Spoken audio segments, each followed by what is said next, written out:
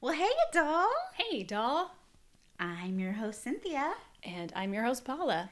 and we are Dolls and Doom.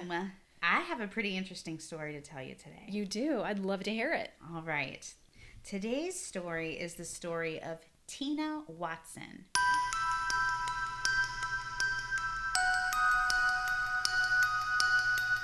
Have you heard of her? I have not. Okay. Buckle up. Christina Watson, who went by the name Tina, was born in West Germany on February 13th, 1977. Her family relocated to the United States while she was still just a baby, and in 1980, when she was about a month shy of 3 years old, she was legally adopted by Tommy and Cindy Thomas. They lived in Walker County, Alabama, before moving Tina and her younger sister to Louisiana for a while, but they ended up moving back to the place that they really felt was home, Birmingham, Alabama. After graduating from high school, Tina went to college at the University of Alabama, which is where she met her future husband, Gabriel Watson. And Gabriel went by the name Gabe. That's what I'll call him. And she began dating Gabe in 2001. Now, Gabe really enjoyed scuba diving, and he considered himself to be quite good at it. Tina really enjoyed spending time with Gabe. So even though Tina had been diagnosed with a heart condition that caused her heart to beat at a faster than normal rate, and that can potentially cause some health concerns when diving, she did begin taking diving lessons and earned her certification just before her wedding to Gabe, which was on October 11th, 2003. Yeah, I actually have a heart murmur, and that plus stress can make it just beat out of nowhere. I can be dead asleep, or I can be just sitting on the couch doing nothing, and just out of nowhere it speeds up. So that can be really alarming. Oh, I bet. Yeah.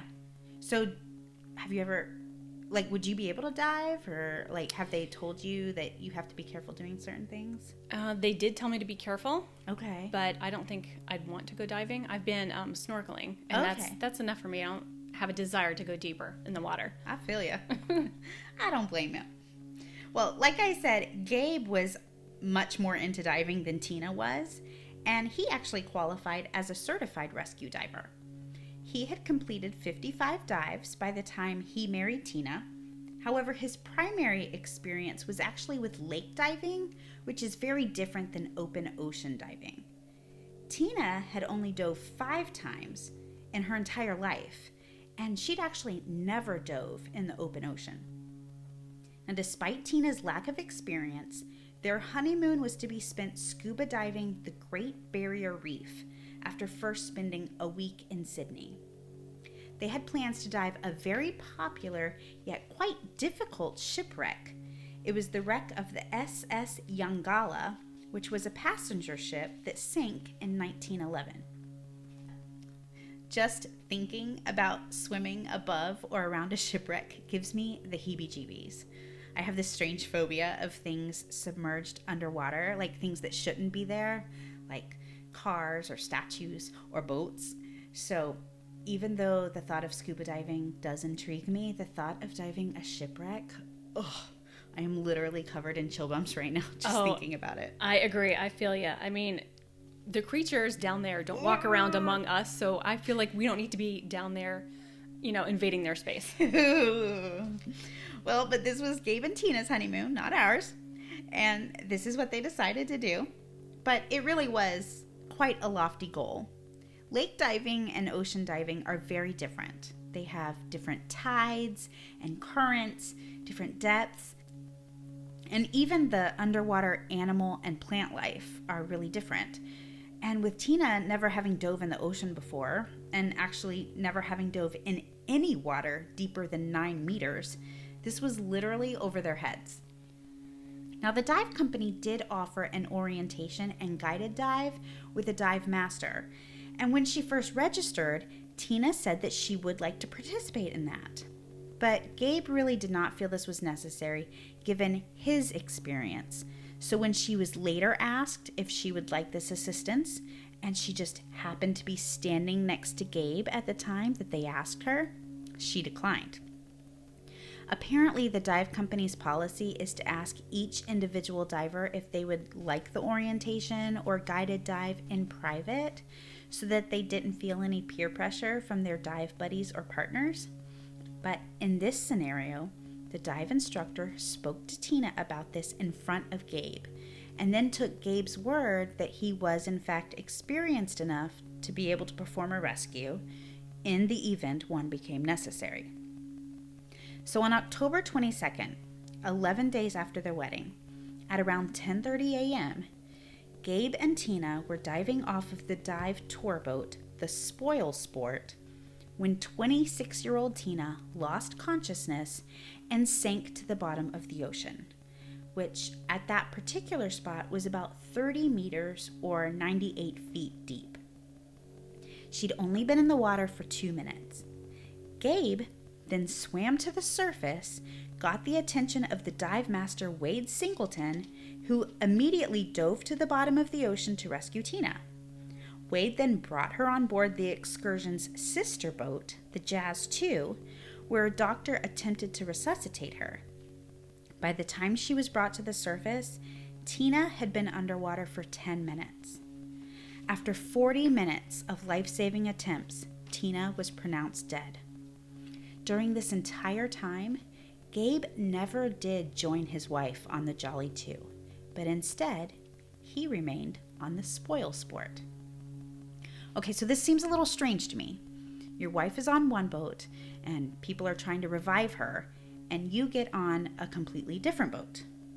Now, obviously not being there, we don't know exactly how this happened, but it does seem strange to me that he wasn't with Tina after she was taken out of the water.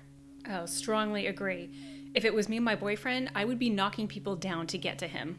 Right. That seems like what I would be doing. Now, to be the devil's advocate, I will say this. I'm one of those people where if I'm in the middle of a medical emergency, especially with someone I love or care about, I almost can't handle it. So I can see myself being the type of person who would walk away, maybe like go pace the boat, do something with that nervous energy, because just standing there and watching and being helpless would just be too much for me. But I don't think I'd be on a completely different boat. I wouldn't just remove myself. I would just be a nervous wreck. But I do want to throw it out there that we know everyone deals with things differently. And, maybe Gabe is a little more like me in that in an emergency situation, he just becomes a little bit useless. And maybe that's why he stayed away.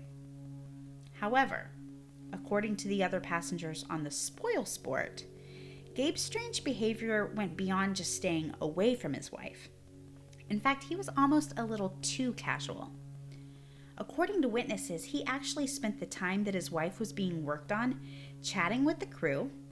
They said he went to one of the cabins for a little while, and then he walked around the boat asking the women on board for hugs. They said he was telling passengers that maybe his wife just had a headache, and it wasn't until he was notified that she didn't make it that he expressed any grief when he collapsed. Now, after they returned to shore, everyone on board was interviewed, and during his initial statement, Gabe said that the currents were much stronger than he'd expected, and that he had seen Tina signal that she wanted to return to the dive rope. And while she was trying to communicate this to him, he said that he noticed that she'd had a strange look of worry or concern on her face. He said he tried helping her to the dive rope, but somehow, in the middle of all the chaos, Gabe said that Tina accidentally knocked his mask and air regulator loose. So according to Gabe, he took a moment to fix his mask and regulator, and when he was able to see again, he saw that Tina was sinking quickly, with her arms outstretched as if she was trying to reach out to him, and that she was moving way too fast for him to be able to go help her and pull her to safety. So he decided instead to return to the surface to get help. He also said that he had an ear problem that prevented him from diving deep enough to help her, and that he had not learned in all of his training as a rescue diver about, quote, how to get somebody in trouble to the surface. Investigators didn't think this made much sense. In fact, I've read a lot of statements from divers from all around the world, and every one I've read says that bringing a person in need to the surface is actually the first thing you learn as a rescue diver. It's the entire point of being a rescue diver. So this definitely raised some red flags. Gabe was interviewed several more times, and each time he would tell a different version of what happened that day. Some of Gabe's conflicting statements were that on his way to the surface while his wife was sinking to the bottom, he grabbed and actually shook other nearby divers to get their help. But then in another interview, he would say there was no one around. And in yet another interview, he said that while Tina was signaling that she needed help, he could feel eyes boring into him, and he felt like he was being watched by other divers. Okay, if you ask me, a changing story is definitely a red flag. Definitely not a good sign. No. In his initial interview, he said that Tina had a panicked look on her face, but in another interview, he said that there was never any indication from her that she was needing air. Gabe said that as his wife started sinking, he took off like a rocket, and that he had never swam so fast in his life, but according to his dive computer, he took nearly 3 minutes to rise from 15 meters, which apparently is not fast at all. It's actually the pace of a novice. In one interview, he said that ear pain stopped him from attempting to rescue Tina, and in another, he didn't mention the ear pain at all, but instead said that in the moment, he just didn't know what to do, and he made a split-second decision to surface for help. The day after her death, an autopsy was performed on Tina. Forensic pathologist Professor David Williams found florid evidence of air embolism, but no degenerative disease that would have led to her untimely death. He ruled the cause of death as drowning. Now remember I told you his dive computer showed that he didn't move very fast? A lot of what Gabe said happened underwater did not match up with the actions recorded by his dive computer. So this, along with his strange behavior and conflicting statements, led there to be a formal inquiry in Australia. After reviewing the statements and all of the evidence, prosecutors suggested that Gabe had turned off Tina's regulator and held her until she was unconscious, then turned the air back on and let her sink to the bottom of the ocean before he then surfaced for help. This accusation was corroborated by one of the fellow divers, Dr. Stanley Stutz, who said that he saw Watson holding on to Tina as if he was giving her a bear hug, and that Tina was, quote, flailing, end quote, after which Gabe headed to the surface while Tina fell to the ocean floor. Now, I'm not a diver, but I do know enough about it to know that a human body has to be weighted down in order to sink. So weight belts are actually used when diving to help a diver be able to get deep enough to, say, see the shipwreck in this particular case. Well, Tina would have only needed about 8 pounds of weight to help get her where she needed to be.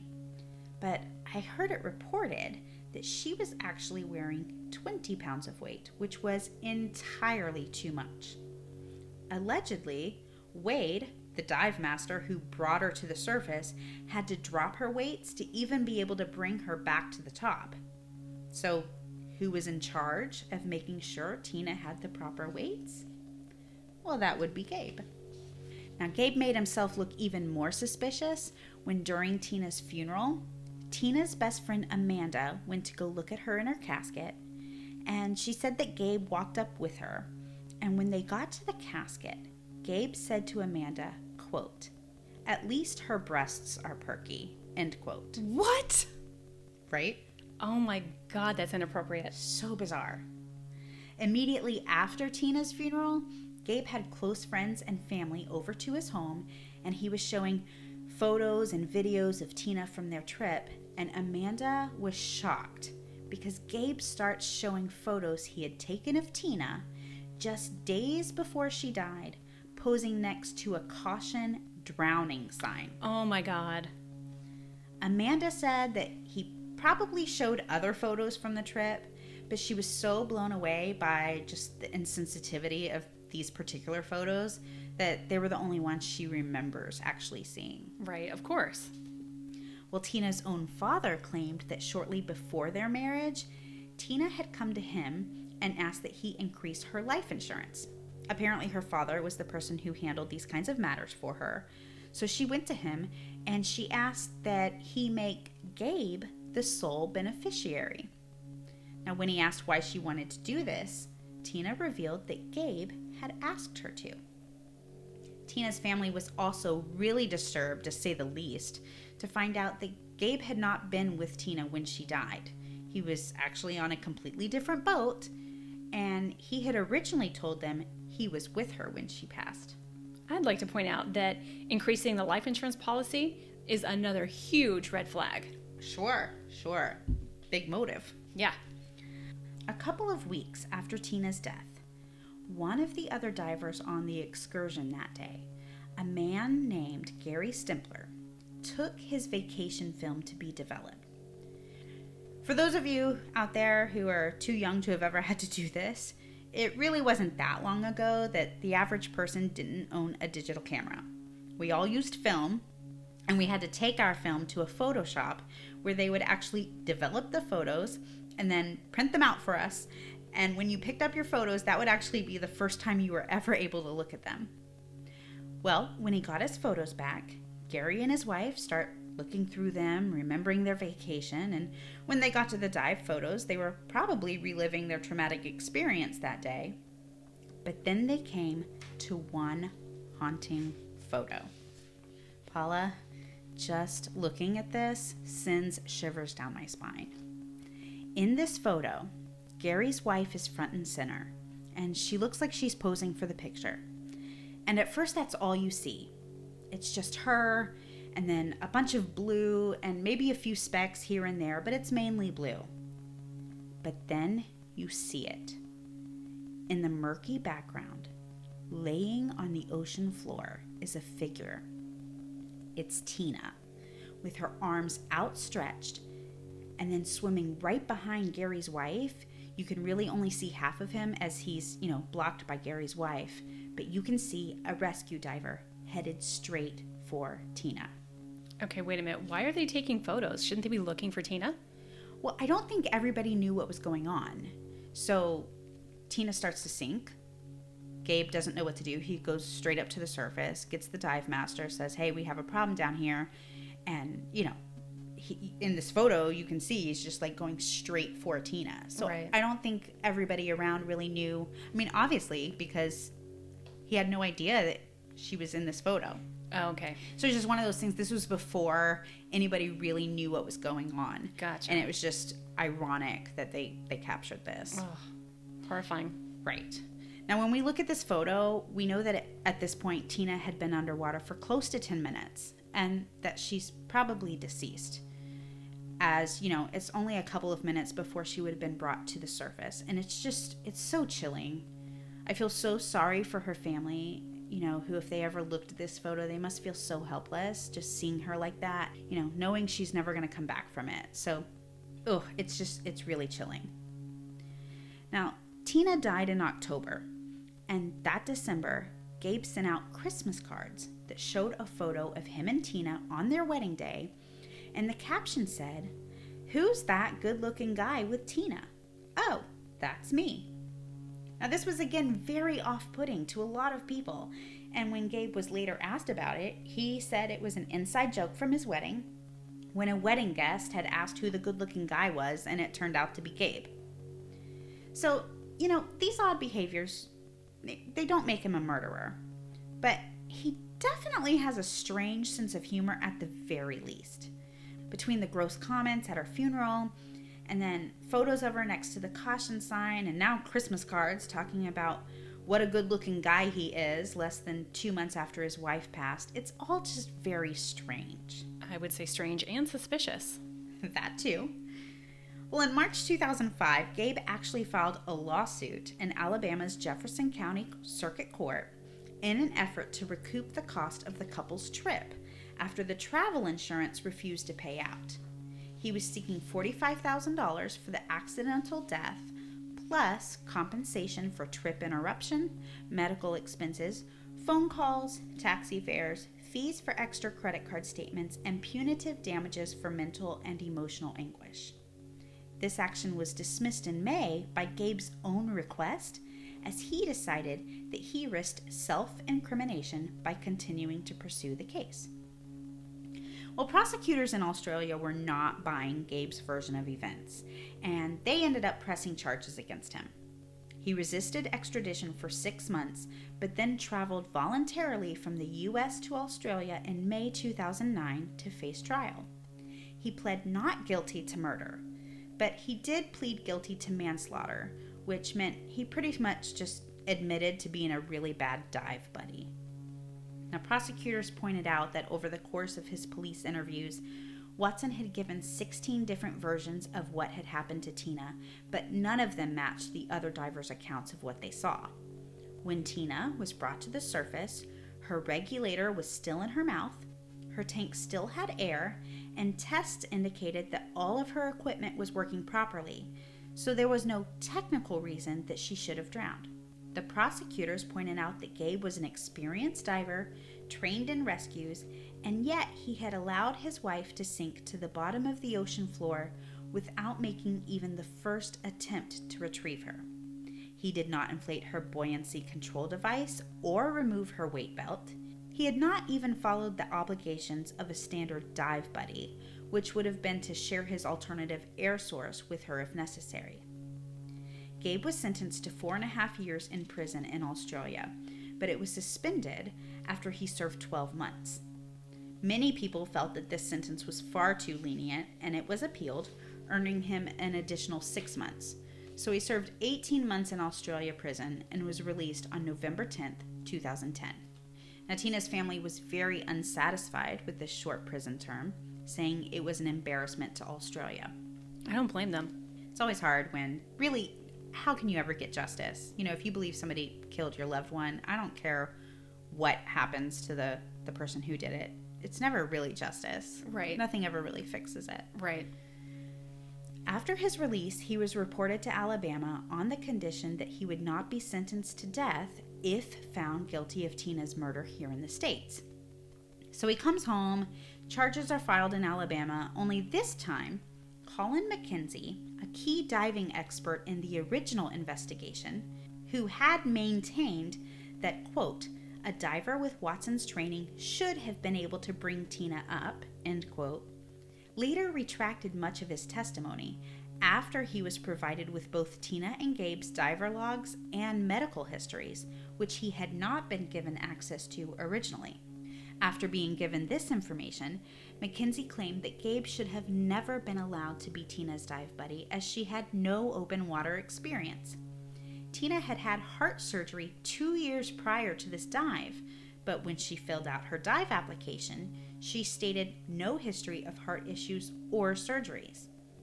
Another expert, Professor Mike Bennett, who was a leading expert in dive medicine, said that Tina should never have been diving without first receiving clearance from her cardiologist.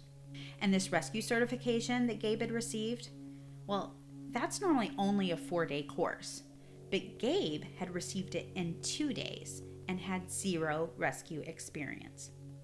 According to McKenzie, Gabe had absolutely no hope of being competent in that situation and could have barely saved himself that day, let alone his wife. He said, I don't believe he intended to kill her.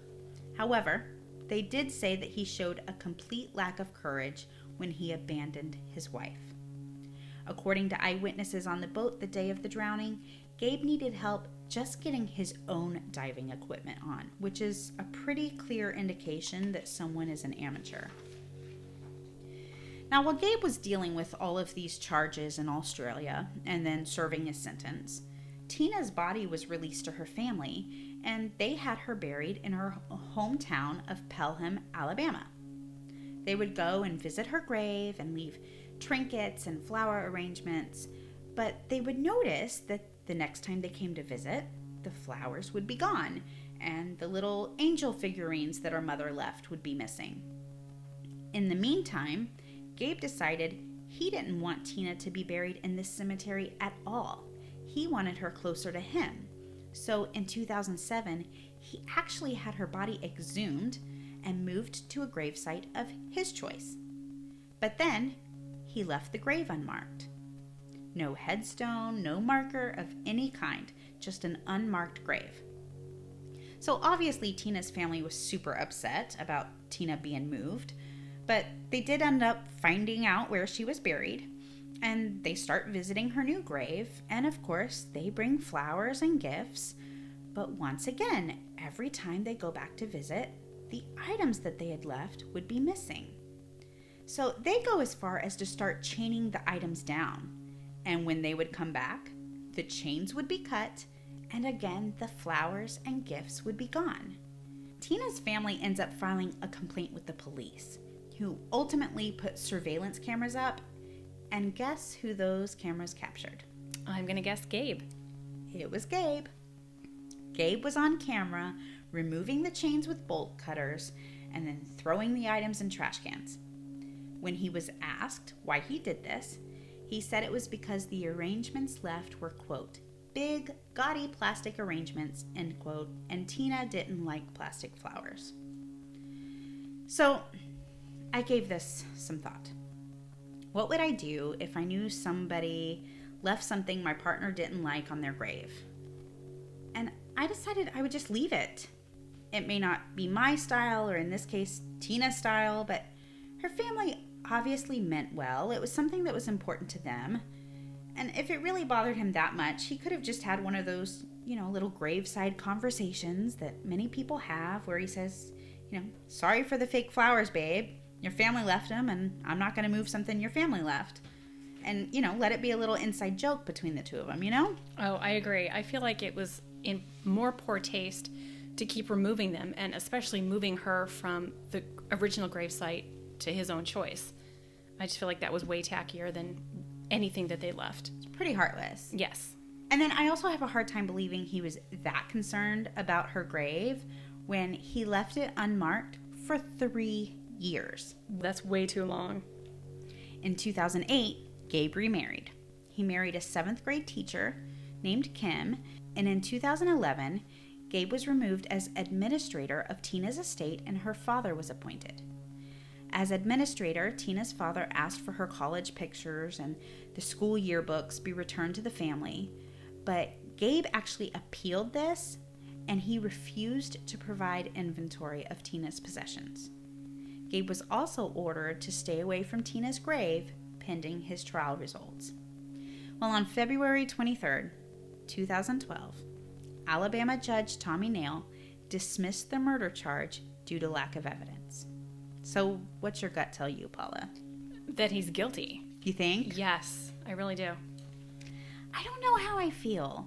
When I first heard about this case, I thought, oh, he's definitely guilty. But then when you take into consideration that he really wasn't as experienced as he made himself out to be, I think I can see how that situation would be very overwhelming. It's diving is dangerous. So if you don't, and especially, that was a big dive, I guess. And so I can see how someone could find themselves in trouble and maybe not be able to help. But it's all this stuff after the fact. Right. And it's one thing to boost yourself up and say, yeah, I've got all this great experience if you're just going by yourself. But if you're going with a spouse who has a heart condition and a couple surgeries, then maybe say, you know what, I'm not as experienced, or yes, she does want a dive buddy to come with us. Yeah, for sure. He definitely seems like a ego-driven man. Yeah, look at me. Yeah, Major had to hold the power, and then very, very, very bizarre sense of humor. Mm-hmm. Very strange. But, everybody's different. Maybe that was how he coped. Saying the weird things at the funeral and showing some people deal with things with humor. I tend to be slightly like that, maybe make a joke that's really not that funny, but it's just my way of dealing with it. I know that's a possibility. And it's not like he said it to one of his buddies. He said it to one of Tina's friends. Right. That makes it so much worse. A female, a woman. Yeah. Don't say that to a woman in the first place. Right. We don't want to hear that. No matter where you are. Right. Let alone at your best friend's funeral, or at your wife's funeral. to her best friend. Yeah, I don't know. I'm not completely convinced he is, but I'm not convinced he isn't. So that's the story of Tina Watson. It's very tragic. It is very Yeah, she was tragic. so young, only 26. So what do you think of when you hear Black Friday? I think of Thanksgiving leftovers, but I don't think I'm the normal person. Shopping? I think of chaos and overcrowded shopping.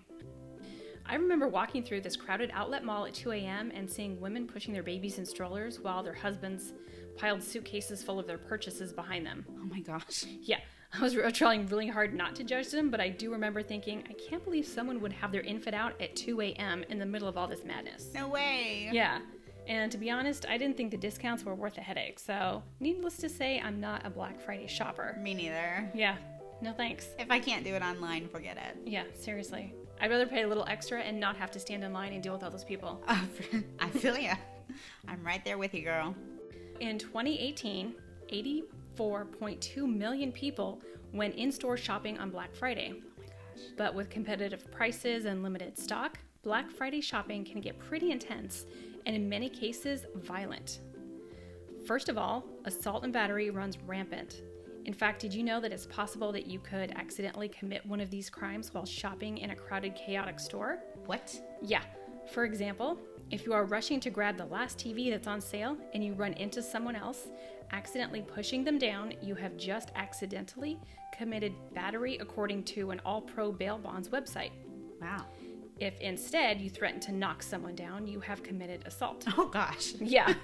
So just watch where you're going and keep your mouth shut. Okay. Those are my tips. Notes taken. So depending on where you live, could put you in a higher risk for being the victim of Black Friday violence. Oh. According to reviews.org, the top 5 most dangerous states of Black Friday shopping are number 5, Alabama, number 4, North Carolina, number 3, West Virginia, number 2, Tennessee, and number 1, Arkansas. It's all like southern states. Yeah, isn't that surprising? I thought we were supposed to be like friendly down here. And it just, in my opinion, that the bigger cities like New York and Chicago, they're just normally fast paced. I would think that they would be more apt to be more chaotic. Me too. That's surprising. At least Florida's not on the list though. Right. Which is also surprising. Very. One of the Black Friday tragedies is the story of Walter Vance, a 61-year-old pharmacist who was shopping at a West Virginia Target when he suddenly collapsed from a heart condition. Okay, that could happen to anyone, but the kicker is, while he was laying on the ground in the middle of Target, no one stopped to help him. Oh my god. Isn't that sad? That's horrible. Everyone just kept shopping, too focused on their next purchase to be bothered to help Walter.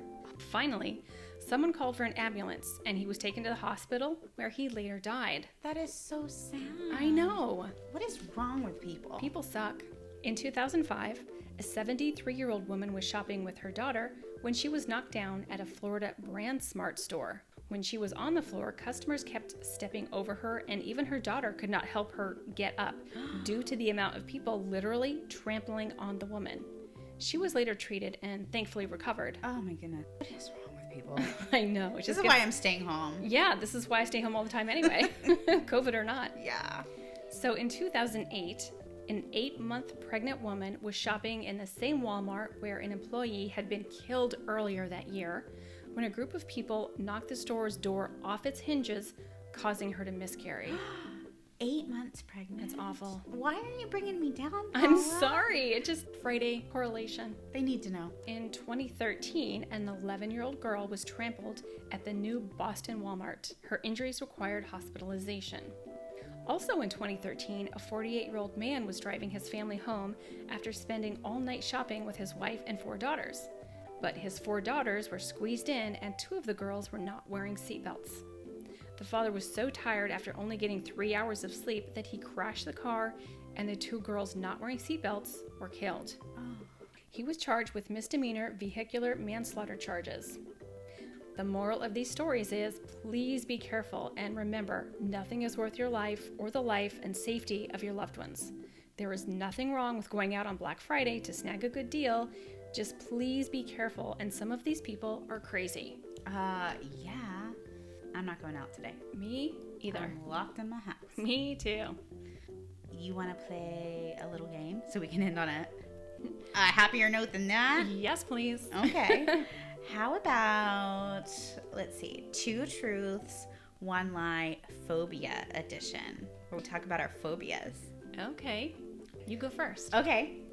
So, number 1, I have a phobia of roaches. Number 2, I am claustrophobic. And number 3, I have a phobia of lightning. Which one's the lie? I'm going to say roaches. That is the lie. I have no problem with roaches Okay. whatsoever, but I am incredibly claustrophobic, like severely. I had to have an MRI once, and even like the sedation wasn't enough. It was like really, really bad. And lightning. I'm terrified of lightning, and Wow. I live in Florida, so that does not go hand in hand. But give me a roach, and I'll put it in my hand and let it go outside. You're all good. See, I'm not afraid of roaches either, but I definitely don't want to touch them. Like, if it's crawling in my house, it's got to die. Oh, really? I don't care what it is. It's got to go. Oh, really? Yeah. Oh, no, I'll take everything outside. I kill nothing. Well, actually, that's not true. I do save lizards, but that's it. Okay, except I'm not going to kill a lizard, but I actually do have a phobia of lizards. If a lizard gets in my house, somebody's better get that thing out. Peacefully and gently, but get it out, and I'm not getting near it. We could be roommates. Yeah, I'll save the lizards and you can save everything else. deal. All right, your turn. What are your 2 truths, 1 lie? Okay, so number 1, I'm claustrophobic. Number 2, I'm afraid of spiders. Okay. And number 3, I'm afraid of clowns.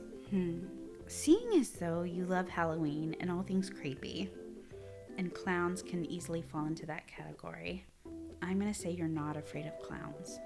That's correct. Oh, okay. We have a mutual friend who is terrified of clowns. Terrified. I used to share an office with her when we all worked together, and guess what I used to do? Torture her with clowns. I did. Okay, so you are then claustrophobic. No, that's the lie. I thought clowns was the lie. No, wait. Oh, wait. I need... Okay. Paula does. And that, folks, is Dolls and Doom. We're just being silly. We just want to thank you so much for tuning in. Follow us on Instagram and Facebook, where we upload the photos that correspond with our cases each week. Like and subscribe, rate us, review us on your favorite podcast platforms. It really helps us out. We want to get the word out that we exist. Yeah. I'm your host, Cynthia. I'm your host, Paula. And we are Dolls Dolls and and Doom. Bye. Bye.